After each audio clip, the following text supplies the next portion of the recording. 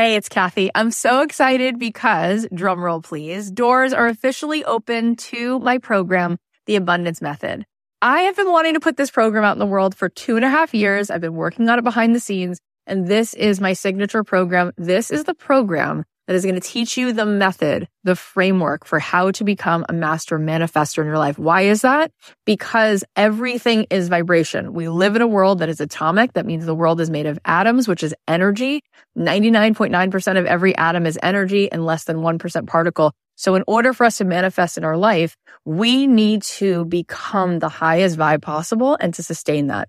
This program is going to show you how to meditate and how to set your day on the right track so that you have a practice that can help you project your amazing energy into the world, which will bend the 3D, which will help you manifest in ways that you won't even believe.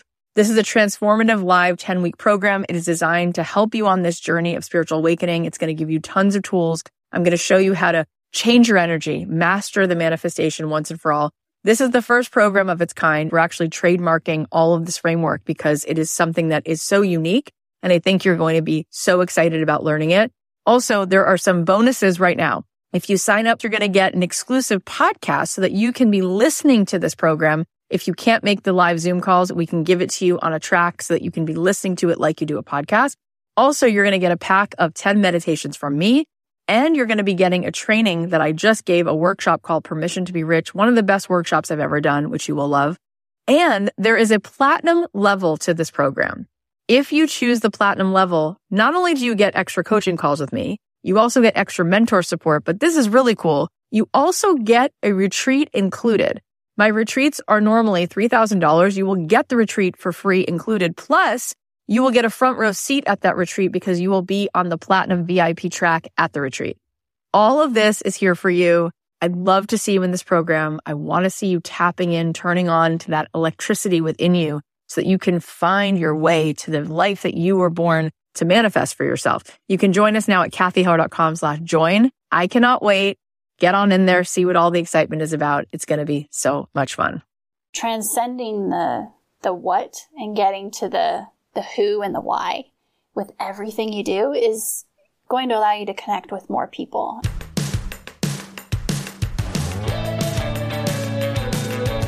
If you're a person who's looking to have more purpose in your life, if you're saying to yourself, I don't want to just go to work, I want to do my life's work, this is the show. This is the show, Don't Keep Your Day Job. How do you figure out how to take your passion and turn it into a profit?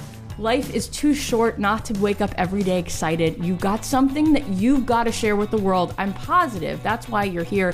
The show will not just give you inspiration, but some real life tools that you can start to take some real action week after week so that you can not just go to work and build someone else's dream. You can do the thing that you've always truly wanted to do. Make yourself the happiest version of you. My name is Kathy Heller. I'm so happy that you're here. 2018, this is going to be your year. Hey guys, welcome back to another episode of Don't Keep Your Day Job. I hope everyone had a great week. I hope you enjoyed last week's interview with Lewis Howes. Pretty awesome. And I'm super excited because this week's guest is just as amazing and just as accomplished. Her name is Amy Jo Martin. She's a best-selling author of the book Renegades Write the Rules: How the Digital Royalty Used Social Media to Innovate. She's the founder of Digital Royalty, which helps corporations, celebrities, and sports entities humanize their brands through social media. She's worked with huge celebrities like Shaquille O'Neal and Dwayne "The Rock" Johnson. Plus, she's the host of the podcast Why Not Now, which is a show that investigates how successful people bridge the gap between dreaming and doing. She's interviewed world-class entrepreneurs and artists like Ariana Huffington, Mark Cuban, Jessica Alba, Tony Robbins, and tons more. You guys are going to love her podcast, so go check it out after this episode. Amy really knows her stuff when it comes to making genuine connections and building a genuine presence on social media, so I made a cheat sheet for you guys, and there's a link to it in the show notes, which you can find on either Apple Podcasts or on our website, Don't Keep Your Day Job. So go ahead after this episode and grab that, because I think that there's some really cool takeaways and really cool things that you guys can start to think about doing with your social media to grow your following in the most organic, connected way. So go ahead, you can download that freebie. It's in the show notes, either on iTunes or on our website. All right, please welcome the lovely Amy Jo Martin. Hi, Amy. Thank you so much for joining us today. I'm excited about this. Oh, good. I feel like everything that you've been doing is so in line with what our audience is excited about. And so I'm really looking forward to hearing all the things you have to say. Before we sort of like chunk down the wisdom that you've extrapolated from your journey and the things that you've been able to accomplish, why don't we start with your story a little bit? What's the beginning of this story and how did you wind up doing what you're doing now?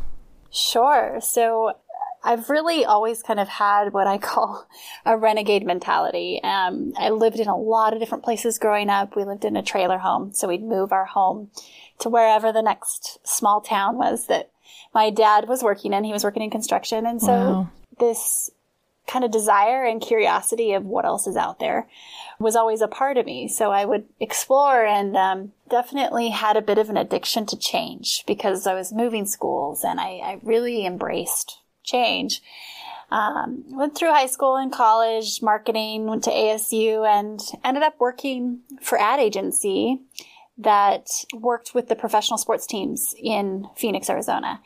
And then I ended up working for the Phoenix Suns at the NBA. And where the story and the kind of big, I guess, kind of wave started for me was I started experimenting with social media in 2007, 2008, and trying to figure out how could we use this for business. And it really wasn't a thing yet that corporate entities were harnessing at the time, but there was a lot of concern and fear around it. And I was just kind of playing. I was the director of digital media and research. I think it was called New Media, actually. It was a very fresh term, New Media. And eventually we called it social media. But as I experimented, I realized how valuable the space could be to connect the affinity of the fans with the brand of the Phoenix Suns, the team, as well as with the players. And it was like this magic in a bottle. And as I continued to kind of share behind the scenes and tell some stories, and a lot of this was on Twitter at the time. Instagram didn't exist yet. And I received a phone call one day as I was sitting at my desk, and it was basketball operations down in the locker room, which I never get phone calls from the player side of things. I was in marketing. And they said, come down to the locker room right now. Shaquille O'Neal wants to learn how to tweet. And I thought, oh my gosh. And they said, we've checked around and you're the only one in this building that knows what that means. And I think they called it like, he wants to learn how to Twitter, or they didn't even know how to refer to Twitter. Yeah. So I head down to the locker room, and there was this moment where I thought, should I check with my bosses? Because when you work in the front office in marketing for a professional sports team, it's not every day that you just go work with the players. There's a pretty clear line there. And I thought, this isn't really allowed, but I'm doing it anyway. I'm going straight down there. And I meet 7 foot tall Shaquille O'Neal. I look up at him and he hands me his Shaqberry, which he called it at the time instead of his BlackBerry. Everything has a Shaq term. And I taught him. And from there, it was this awesome collaboration and connection of experimenting. And I took some concepts to him called Random Acts of Shaqness, where my goal was to really bridge the virtual world with the physical world, because I knew how much fans just wanted to be as close as they could to him. But also they didn't necessarily trust and believe that it was him on Twitter at the time. So we created these stunts, and I took him this idea and I said, let's just have you do these kind of hide and tweet things and these Twitter tag types of rogue stunts. And we didn't check with anyone. We just went and did them. So one day he stood on the street corner, a really popular street corner in Phoenix, Arizona, and we tweeted. He tweeted, I'm standing right here at the corner of like 32nd and Camelback. The first person to tag me gets tickets to the game tonight. And we didn't have any security. We didn't have any plan other than just this desire to kind of play and be renegades, but also to connect. And a lot of fans showed up. We continue to do this, and eventually the media shows up. And then eventually the authorities show up at times. And it was hitting ESPN at night, and the footage of what we were doing and how he was using this. And so from there, I decided to leave my corporate comfy job and start my own agency in 2009. And really we grew from there, started, getting clients like Dwayne "The Rock" Johnson and Hilton Worldwide and Nike and Fox Sports. And it just kind of, the rest is history, but it was all an experiment at the time. Amazing. And so you were helping all of these really influential people learn how to use this platform when they really were new to it, which is kind of astounding to be there at the beginning of all that. Yeah, it was humanizing them because people knew them as the polished, painted celebrities, but really showing who the person was behind the personality, even if that was a CEO of a major company. And it was a really fun time because it was the wild, wild west. And that was 10 years ago now. Wow, it's so cool. And that's kind of fascinating when you really boil it down and you realize that what maybe makes this so special and what makes it work is that it peels away that facade and it makes people real and how much people want to connect. But not everybody thinks about it that way. People sometimes think about social media the complete opposite, like everyone's curating things to try to look perfect. And you're saying that your intention was humanizing, making people the real version of them, not what you see on TV. Exactly. And I think that's the thing, Kathy, that it really has evolved over time. The platforms and features and functionality shifts, but really it's how the humans decide to use it. So at this time, an era of experimentation, it still is, but if you look back to let's say 2008, there was an innocence about the space that some brands and individuals have continued to harness, but as a tendency, and as marketers, we like to polish and brand things to where it is exactly how we want it. And it's an image, but images are static and they're not necessarily alive. And, you see even myself, my following grew to over 1 million people in 2009. On Twitter were following me, and I found myself starting to tell the story play by play of what I thought people wanted to hear at times. And here I was helping, all these individuals with their own personal brands and big companies too for their corporate social media strategy and brands. And sometimes we can slip into that phase where the image in that polished highlight reel starts to elbow out the real you. And so I definitely went through some times where the inside wasn't matching the outside. Yeah, that makes sense. We're going to zoom out and I want to hear what you feel like you've learned from traveling the world and talking to so many people who've been so successful.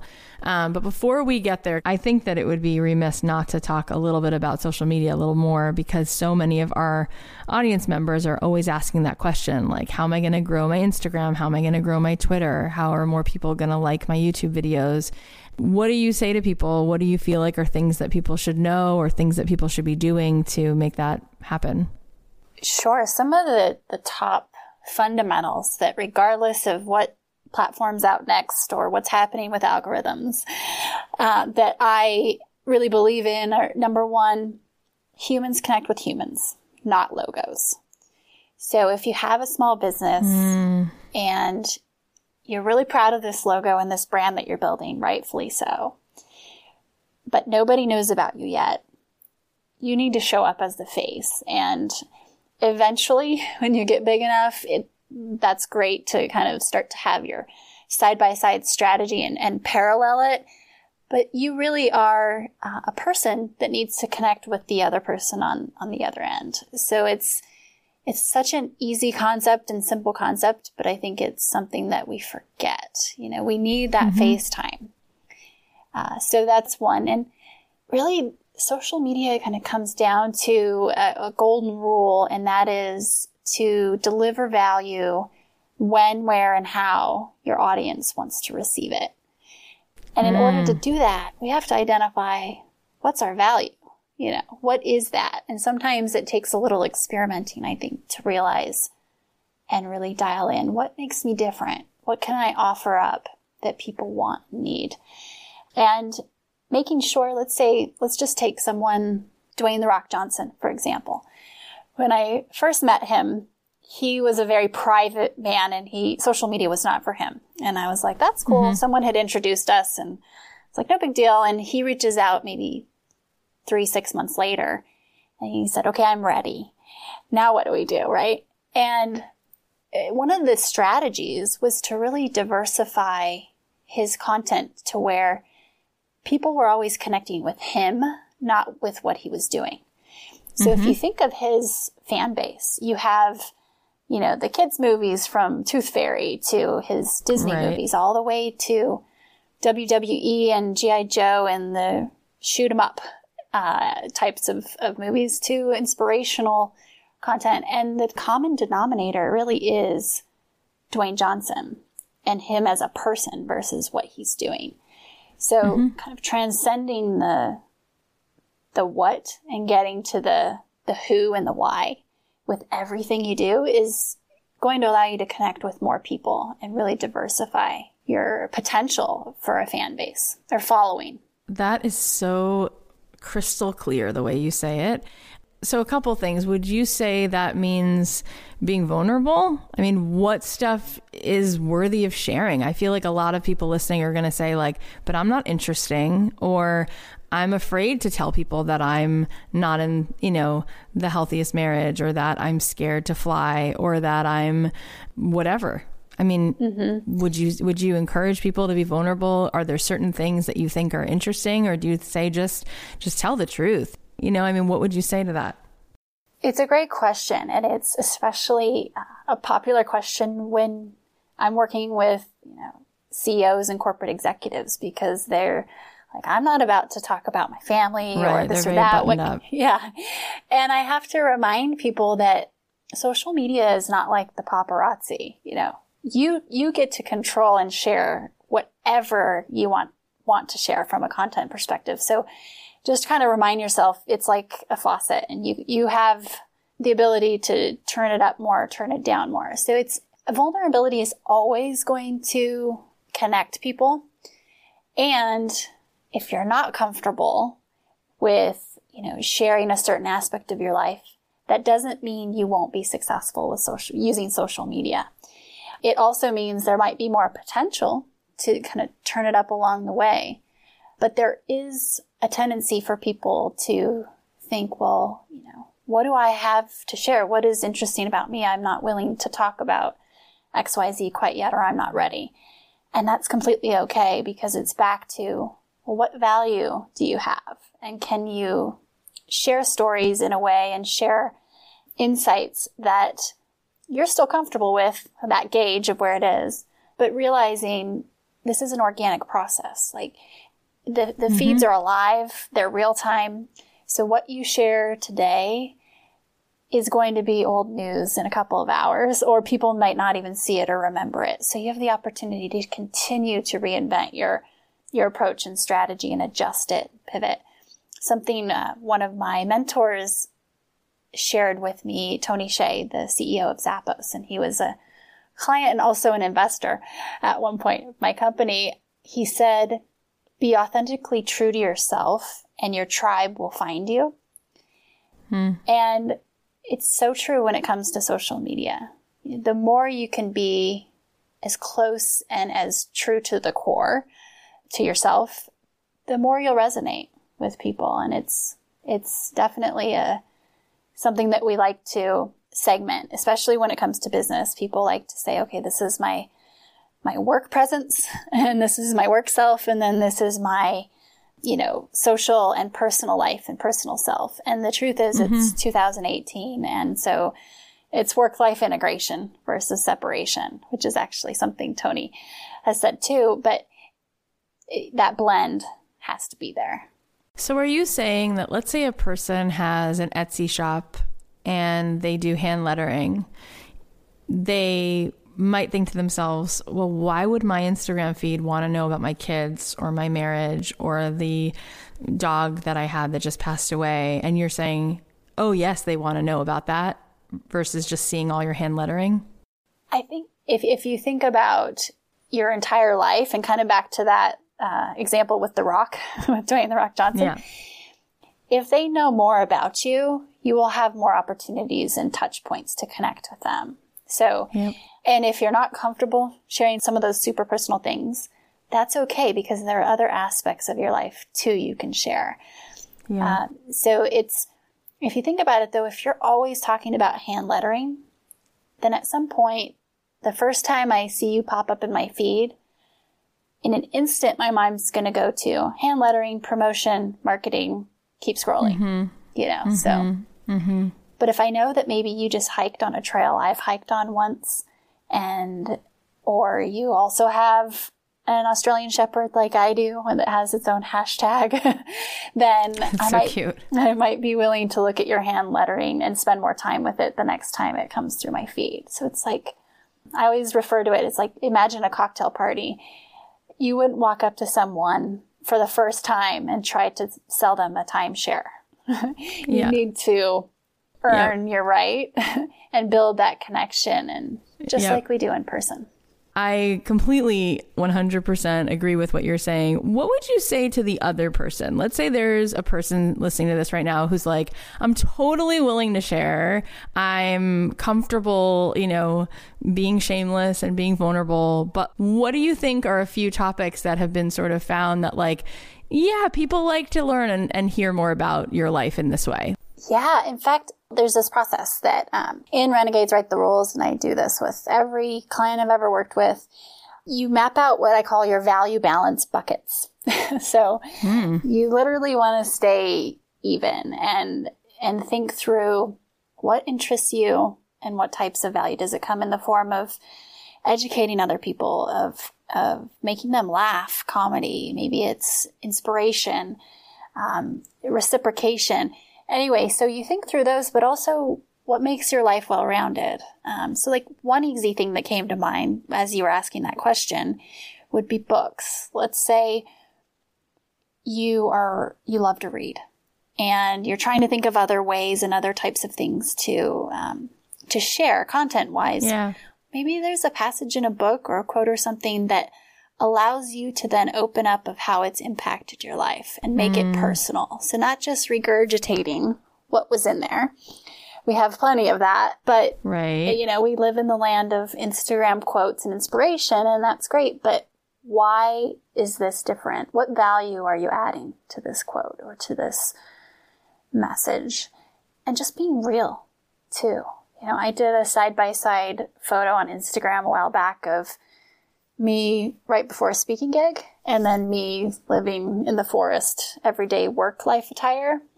And same person, looks very different. And just that reminder of, you gotta keep it real if you want to resonate, because the more we scroll through these feeds and we're desensitized, we have this decoder where we can just, nope, not being real.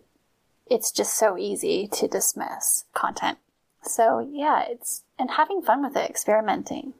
You know, what you're saying is so powerful, because being able to tell the truth, to say what's real, to be authentic is about giving yourself permission to accept yourself, not have shame. And that in turn helps other people feel like they can be themselves. And this is literally this is our greatest obstacle. People, for some reason, go into this world of like, I have to curate a perfect post. And then people feel like they compare themselves and they feel terrible when it's not even true for anybody. Nobody's having that kind of day. No one. So why we all do that, it's exhausting.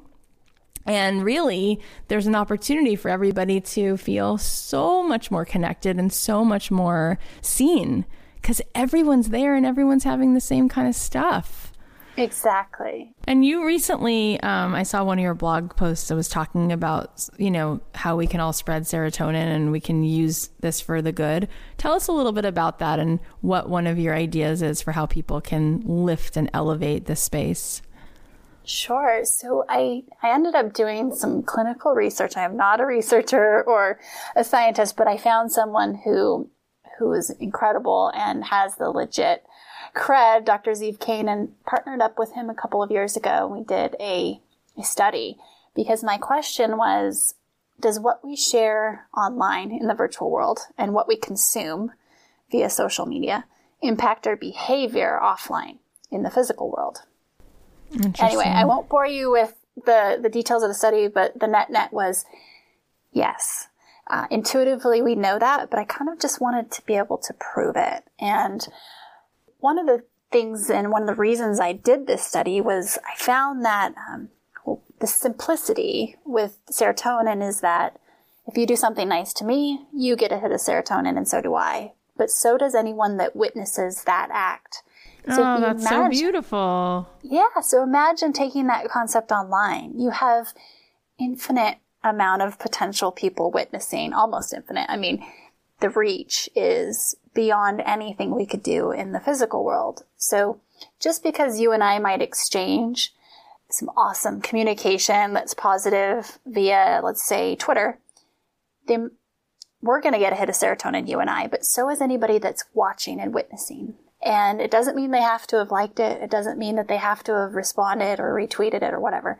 If they were just exposed to it, that actually impacts their behavior offline. And so this concept is just fascinating to me because in theory, we can accelerate and scale the spread of serotonin. I mean, hello, wow. Who doesn't want to do that, right? Yeah. And I found this, and the reason I got so interested was during the Japan earthquake in 2011, I ended up going onto Twitter when it was happening live, real time, all of this devastation and things happening minute to minute were really critical. And I saw the opportunity to shift information from one set of hands to another. So there were people who were literally stuck because of the earthquake, or people that didn't know where the tsunami was going to hit next into the outer regions. And so maps were being shared and first responders were trying to communicate. And I have a really large following of over 1 million people on Twitter. So I decided I don't know how I can help other than just sharing this information and shifting it from one set of hands to the other. Yeah. So I just started to do this, and it was one of the most powerful moments of my life because I realized with a click of a button, someone could potentially save someone else's life through social media. It's like, that's it. So I started thinking, why don't we do this every day in just little micro moments? Yeah. And so I've gotten into the habit for the last couple of years is about once a week, if not more, I'll hop into social and say, hi, is there anything I can do to help you? And it's amazing how that works. And it's different for each medium, for each platform.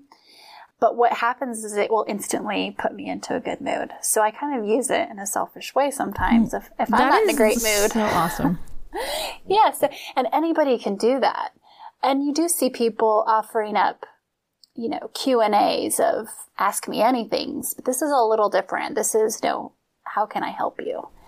And what are some of the things that have occurred? Like, what are some of the ways that people have said you could help, and what are the things that you've done? It's so interesting. I mean, it is all across the board, and I've seen big things, small things, funny things, like really serious. Let's just throw out a couple here. One, I had this individual who just on a whim said, I'm walking into a job interview in about 5 minutes. And they were in the waiting room. Is there anything that you would, say for some last minute advice? Oh, that's great. So I shot him some feedback, and about a month later, I got a direct message from him saying, you know what, I got the job. I don't know if it was because of your advice, but it put me in this zone of confidence. So some people, it all depends too on where. Like within Facebook, I've found, oh my gosh, there was someone that was looking for a study buddy for a certain type of fish that they were studying for this college program that was very niche. And they found someone across the globe to be their study buddy. Because you posted it? Yeah, because the way the algorithm works, and one of the reasons I like Facebook for this type of situation is the more people that engage, obviously, the more reach it gets, and then you can start connecting people. So it's not just about me helping. It's about saying, you know what, I don't know anyone in Nashville, but tag so-and-so. This person might be able to help you with your XYZ. That is so sweet. Really. It's really, really cool. Like, I feel like at the end of the day, I always say this, I heard it from a friend years ago, and I think it's so true, that the opposite of depression is purpose. And ultimately, when you boil it down, like, people want to feel like they're contributing, and that makes us feel good, giving. Do you feel like there's one platform that you like more than another? Do you feel like people should try their hands at all of them? Should you be like working on your Pinterest page while you're working on your Instagram, while you're working on your Twitter, or should you just pick one? I get this question all the time. I do too. And it is a good question because people only have so much time, right? And that's what it takes to build relationships. So usually my suggestion, if you're just starting and you really don't have much of a presence anywhere or any track record, start with intuitively where you think you'll resonate the most with your audience and with your goal, reaching your goals and objectives, and dabble in the others, and make sure you do try the others, because for me it changes. Sometimes LinkedIn is my favorite, and that sounds so bizarre to people, but the value and the ability to connect with people who can really help and impact your business is, it's unmatched, right? And then, it's all about kind of where you feel like you're resonating the most and what feels good to you. Yeah. But to try and do them all at once can be overwhelming, and you don't have enough time to do one really well. So start with one. Awesome. So solid. Thank you for being so generous with all that. Okay, I have a few more questions, but first I want to say something real quick. You guys, I just wanted to remind you that this episode is filled with awesome insight that Amy has, and she's been teaching literally the pros how to do this and how to grow their social media. So I made you guys a cheat sheet. Don't forget, if you want to grab it, you can find the link at the show notes on iTunes or on our website at don'tkeepyourdayjob.com, and you can download the cheat sheet so that you can also grow your following, and you can start connecting, and you can start making this world more magical by having people hear what you really want to say, and by making the world a more beautiful place through social media. So go ahead and grab that cheat sheet, because there's some really good information there for you guys to be able to actually implement what Amy's talking about. All right. So now let's shift gears a little bit. Amy, you started a podcast called Why Not Now. Tell us a little bit about when you started it and why you called it that. Sure. So about 1.5 years ago, I started the podcast in a moment of realizing I love having conversations with all these people I'm learning from. I call them renegades. And I thought, why not start recording them? Because I feel like people could learn so much. And so then the idea was, okay, what are we going to call it? And when am I going to start? And it was, why not now? And that became the concept. And so I bring on people like Tony Robbins, Arianna Huffington, Jessica Alba, Mark Cuban, you name it, and ask them to tell me about a time when they navigated from idea to action. And we get down to that tangible, tactical type of advice, not the fluffy inspirational quotes that we see on Instagram, which are great too, but that's not what this is about. This is about literally that minute. What did you do? And that's the podcast. That is amazing. Over the course of the years of your work, you have had so many experiences working with the biggest sort of minds and successful humans right now. What are some of the things that you think are like the through lines in all of these people, from Mark Cuban, The Rock, Jessica Alba, Simon Sinek, like all of these people that you've spoken to, worked with, and really had relationships with? What do you see are consistent? It's such an interesting question, and I've been doing a lot of work on this because this is my next book. And I've been fascinated by how these people navigate between idea and action. It's actually a pretty short bridge between dreaming and doing.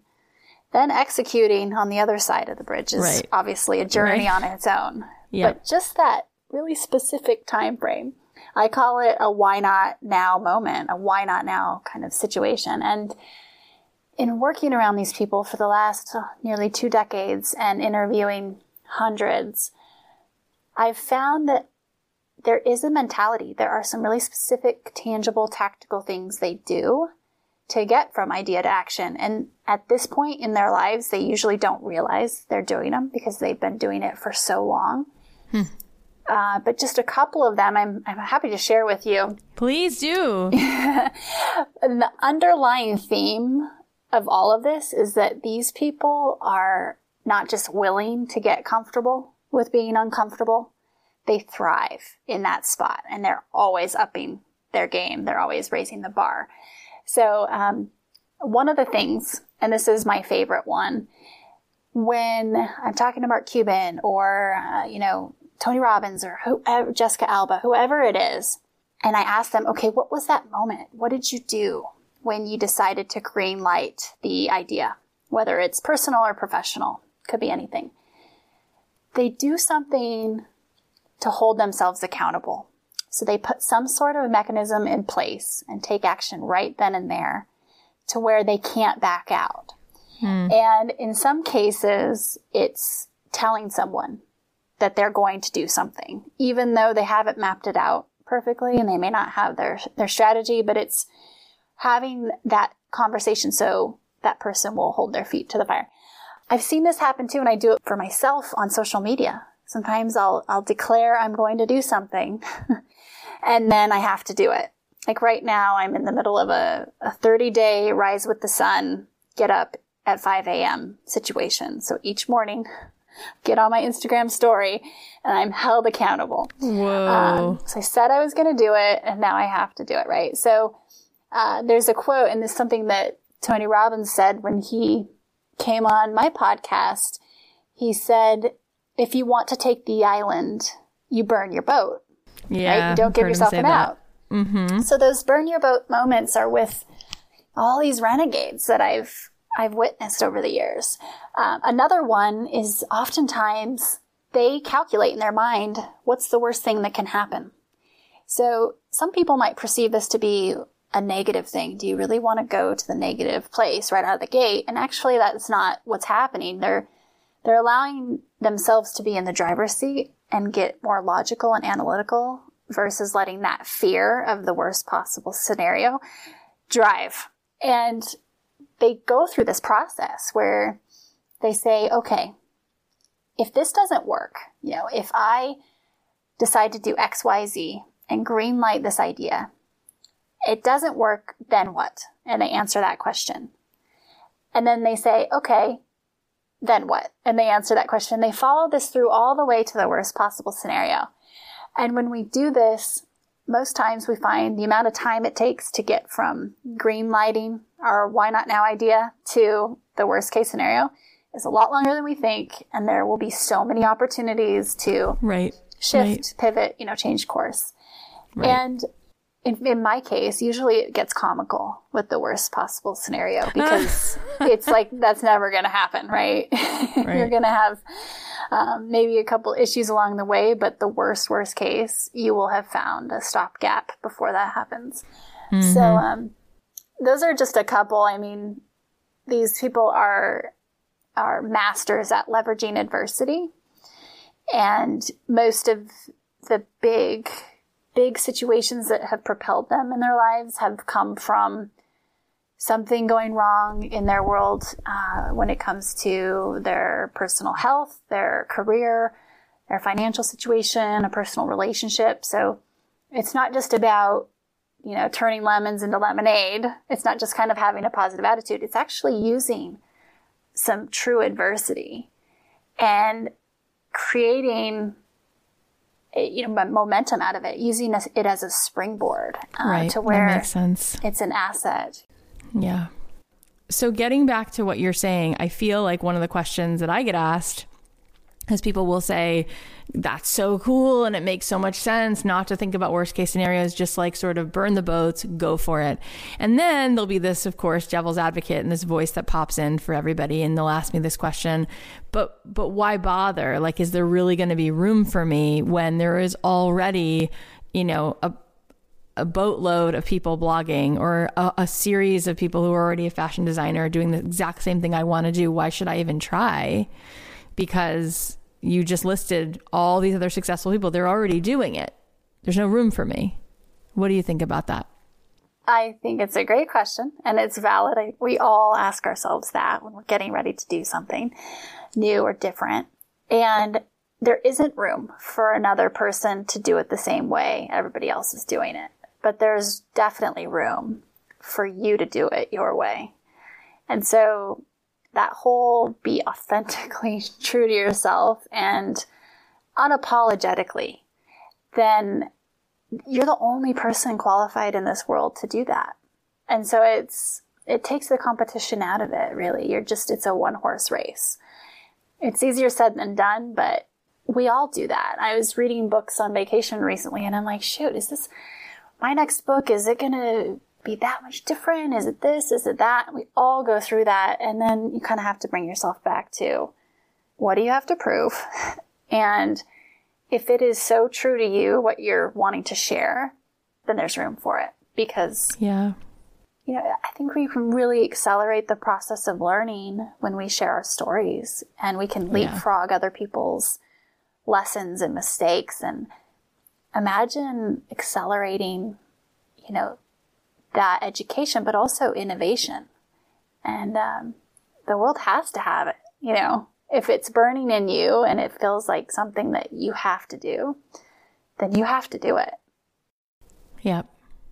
You've met so many people who traverse so many different industries. And one of the questions that we get all the time is people struggling with not knowing yet even what the thing is they need to pursue. Yep. Like, I'd love to be able to burn the boats and jump in. And I don't know if I'm supposed to pursue photography or baking or just stay working for my dad's business. Yep. I kind of like all three. Like, what have you found in your journey talking to people who've been successful in all different industries? How have they dealt with that? So through trial and error, I have found some things that seem to help me and resonate with others. And that is, I've realized that where purpose, passion, and skill collide, bliss resides. So it sounds fluffy, but if you think about, if you could live in the intersection of where you find purpose, what you're passionate about, and what you're good at, that's a pretty darn good spot to be in. Yeah. And the trick with this is that it's a moving target, because oftentimes our passions shift. And so for anyone that even is perceived to be living in that spot all day, every day, that's not necessarily the truth, because I guarantee you they're probably thinking about some other things too. Or should I change and do this? Should I do that? What I've learned about this intersection of where purpose, passion, and skill collide is that in many cases in my life, I've had skill and passion. And specifically, if that purpose is missing for me, if I'm feeling a deficit in that category, then I'm not able to sustain momentum. Because there are days where we just don't feel like we have the confidence in our skills that we should or that we need. There are days where, I know I'm passionate about baking, but I'm just not today. So when we run out of gas in those categories at times, which happen all the time, we need that purpose to keep us going. So it's a good place to start. So what does that mean? What does that mean on a practical level? Like if you're going to know it's a moving target, it makes it even more overwhelming. And yet at the same time, it makes it easier because you can just do one thing and dive in, and then I always say, like, life can be in pencil. Like, you can change it. Yeah. It doesn't have to be one thing. I mean, look where you started, Phoenix Suns. Now you're writing books, doing keynotes, talking to people on yachts. Like, it's not necessarily working in the front office at an NBA team. So what's your advice on a concrete level, practically? Like, what does a person do? I want to do photography, but I might want to be a travel writer, but I also might want to open up a hand lettering business. What do I do? Yes. Well, I would start with pen or pencil and literally make columns. And one is purpose, one is passion, one is skill. And just free flow, start jotting stuff down.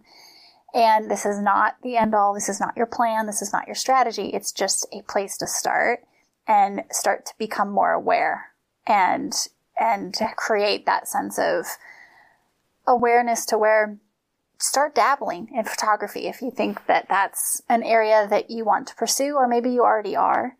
This concept of side hustling is legit. I mean, what's so cool about this day and age that we live in is that you can have several different side hustles if you want. It all just depends on how much time you want to allocate to each one or what you want out of them. So there's someone right now that just reached out who is become a friend of mine, and they have several different side hustles, and they're also an engineer by day.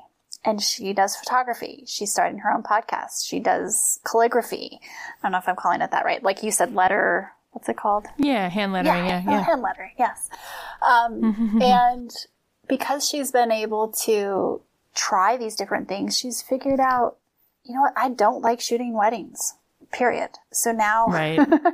And you know what, I really like this. And I've been able to blend these two or these three and just get started. Burn your boats. Just start somewhere. It doesn't mean you have to quit your job. In fact, one of the things that really resonated with me is Adam Grant wrote a book called The Originals. And many of the people he interviewed, what he realized is most people don't just jump and quit and take that leap. Some of these super successful people like Warby Parker, for example, all of those founders kept their day gigs until they found... Interesting. I didn't know that. Yeah, until they found that sense of stability that they wanted to really leave. So this myth of just turn it all off, you can change it all tomorrow.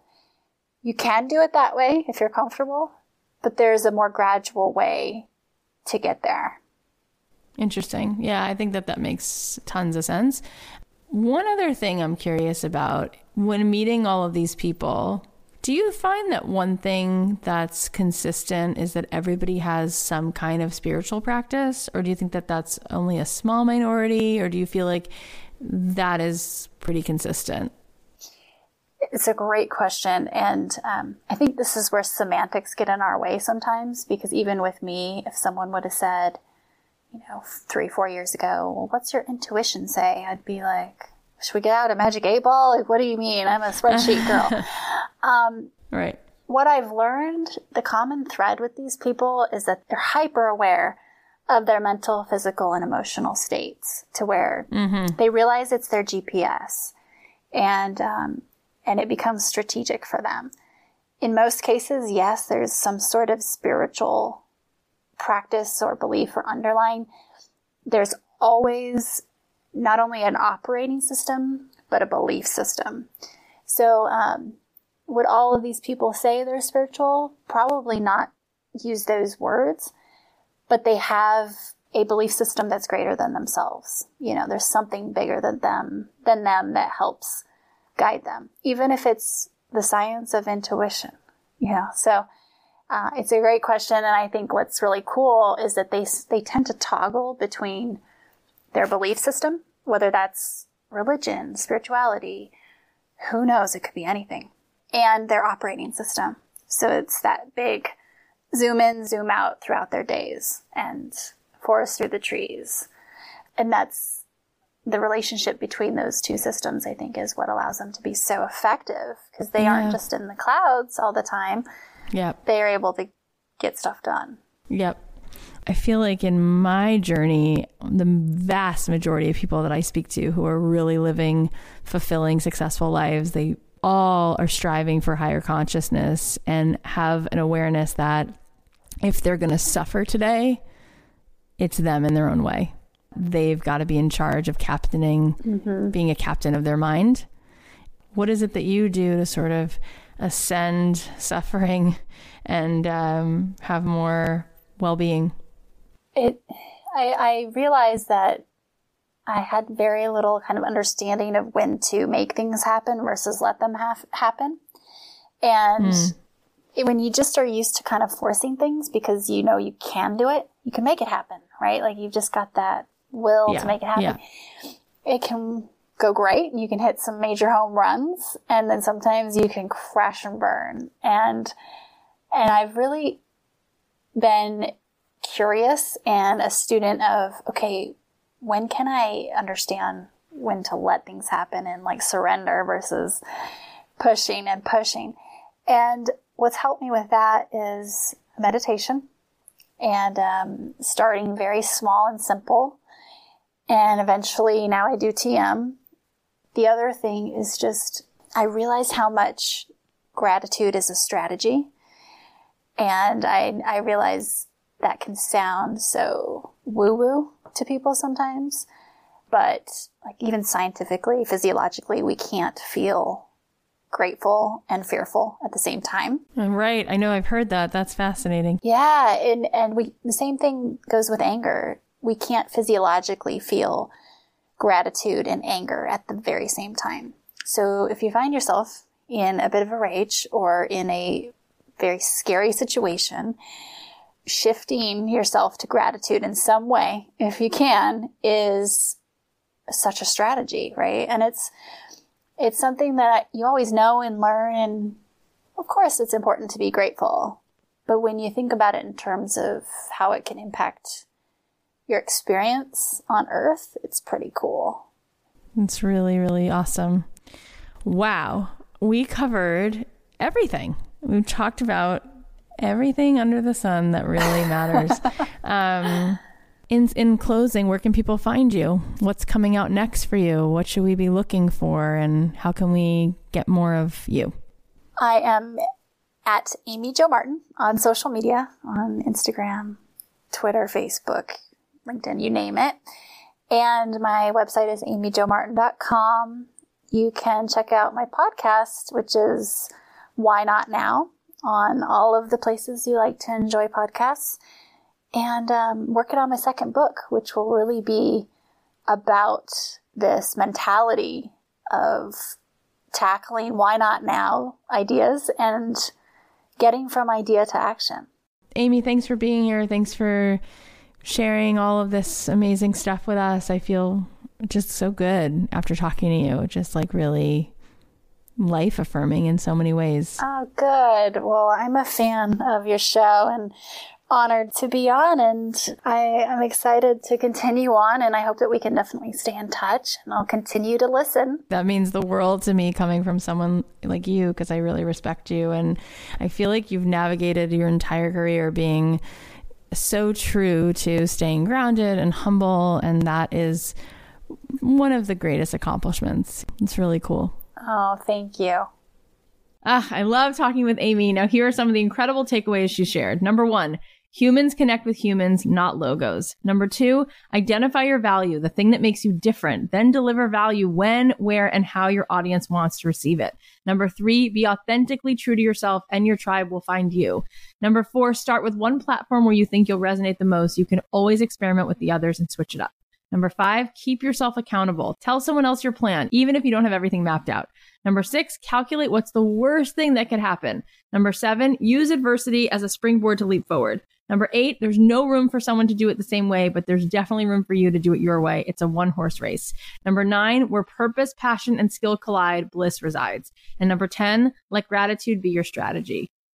Wow, so much great stuff. There's so much about what she said that really stands out to me. I feel like 2 of the things that I just think we really have to take to heart is this whole idea that you can post about your hand lettering, but as soon as you post about that trail that you just went on or something that's going on with you, whether your dog passed away or you're in the middle of a breakup or you're really excited because you're throwing your parents their 50th wedding anniversary and you just can't believe how much you've learned, how inspired you are by their marriage. Like as soon as you share something personal, what Amy's saying is then it's not just, oh, I know what I'm going to get. This person's going to share with me another beautifully curated piece of content. But no, they're going to connect with you. And that really is how we make a difference. And I love that she talked about that she's done some research. And what they found is that when people are connecting online, not only is the serotonin levels rising, but that people who are just observing it, like if somebody posts something and somebody else responds and there's some support going on or some empathy or some connection and it's meaningful,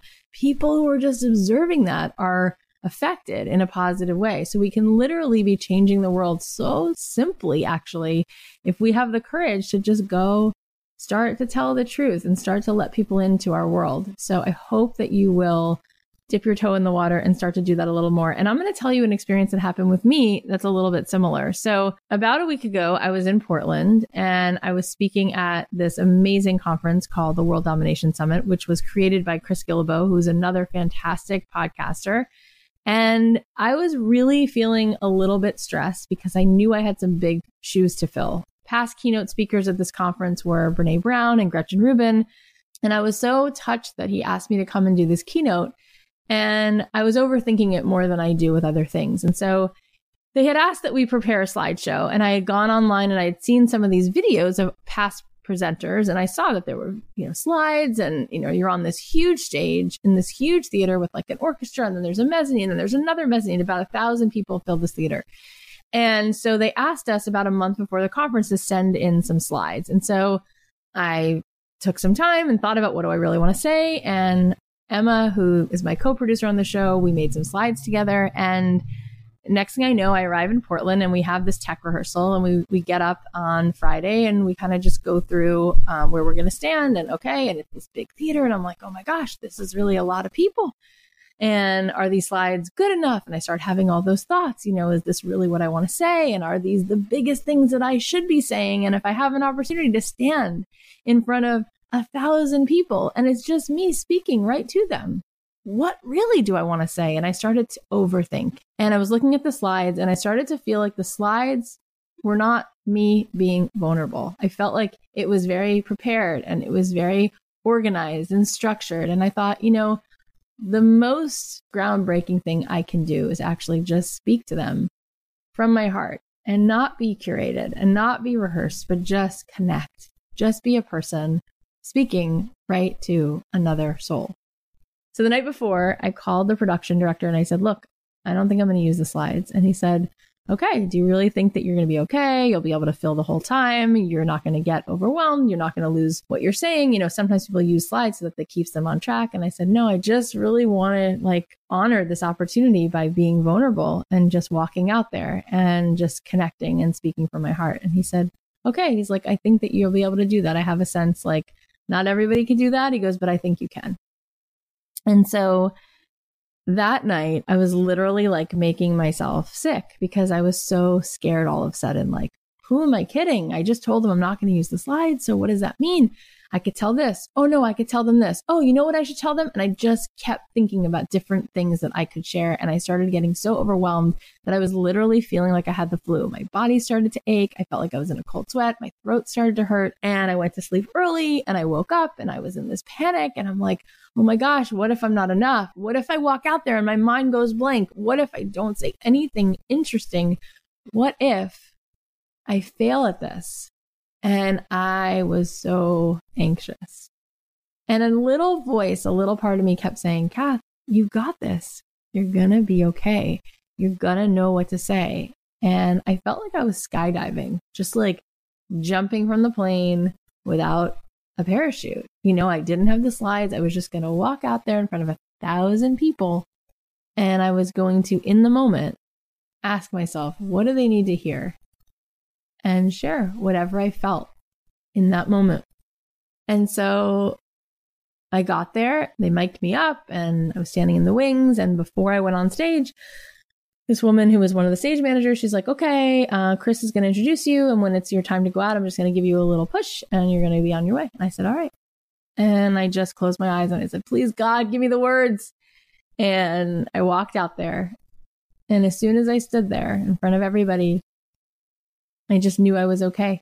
And I took a deep breath. And in case you're curious, I said to everybody, close your eyes.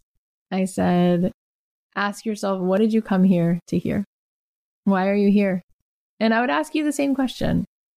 What did you come here to hear? Why do you listen to this podcast? What do you want to be reminded of? What do you need to hear? What permission do you need? And so I asked them that.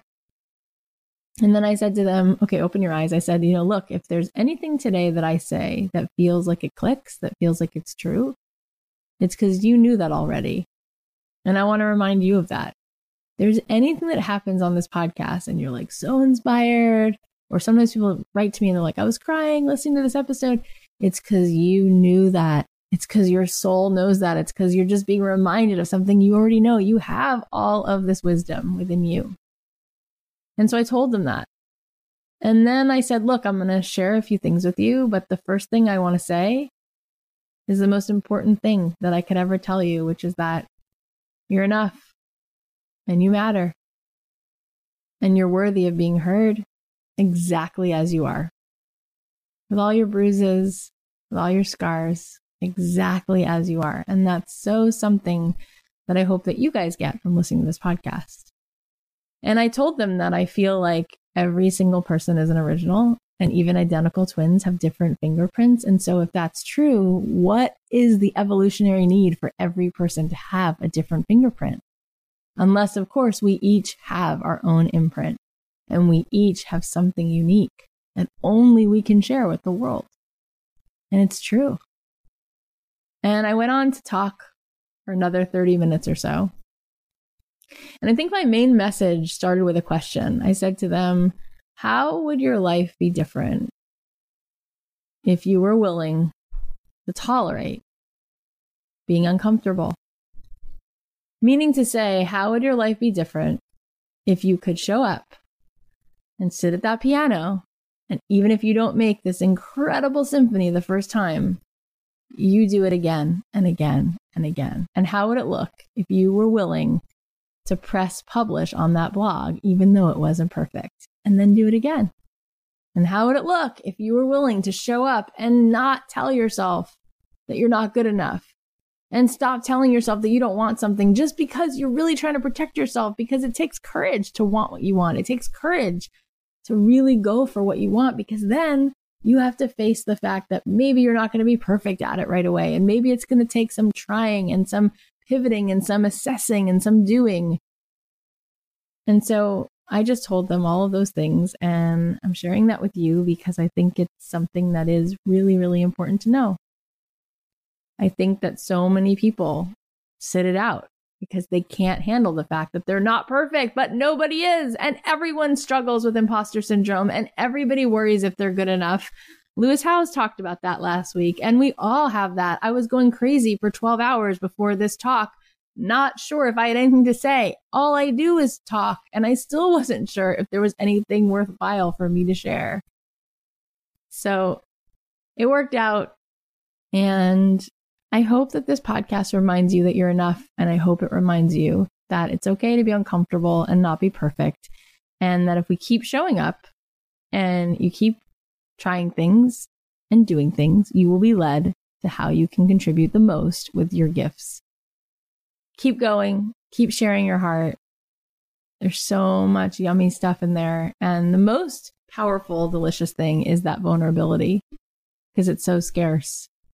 So I hope you have the courage to keep sharing what's really going on, and I think you'll be amazed at what happens in response.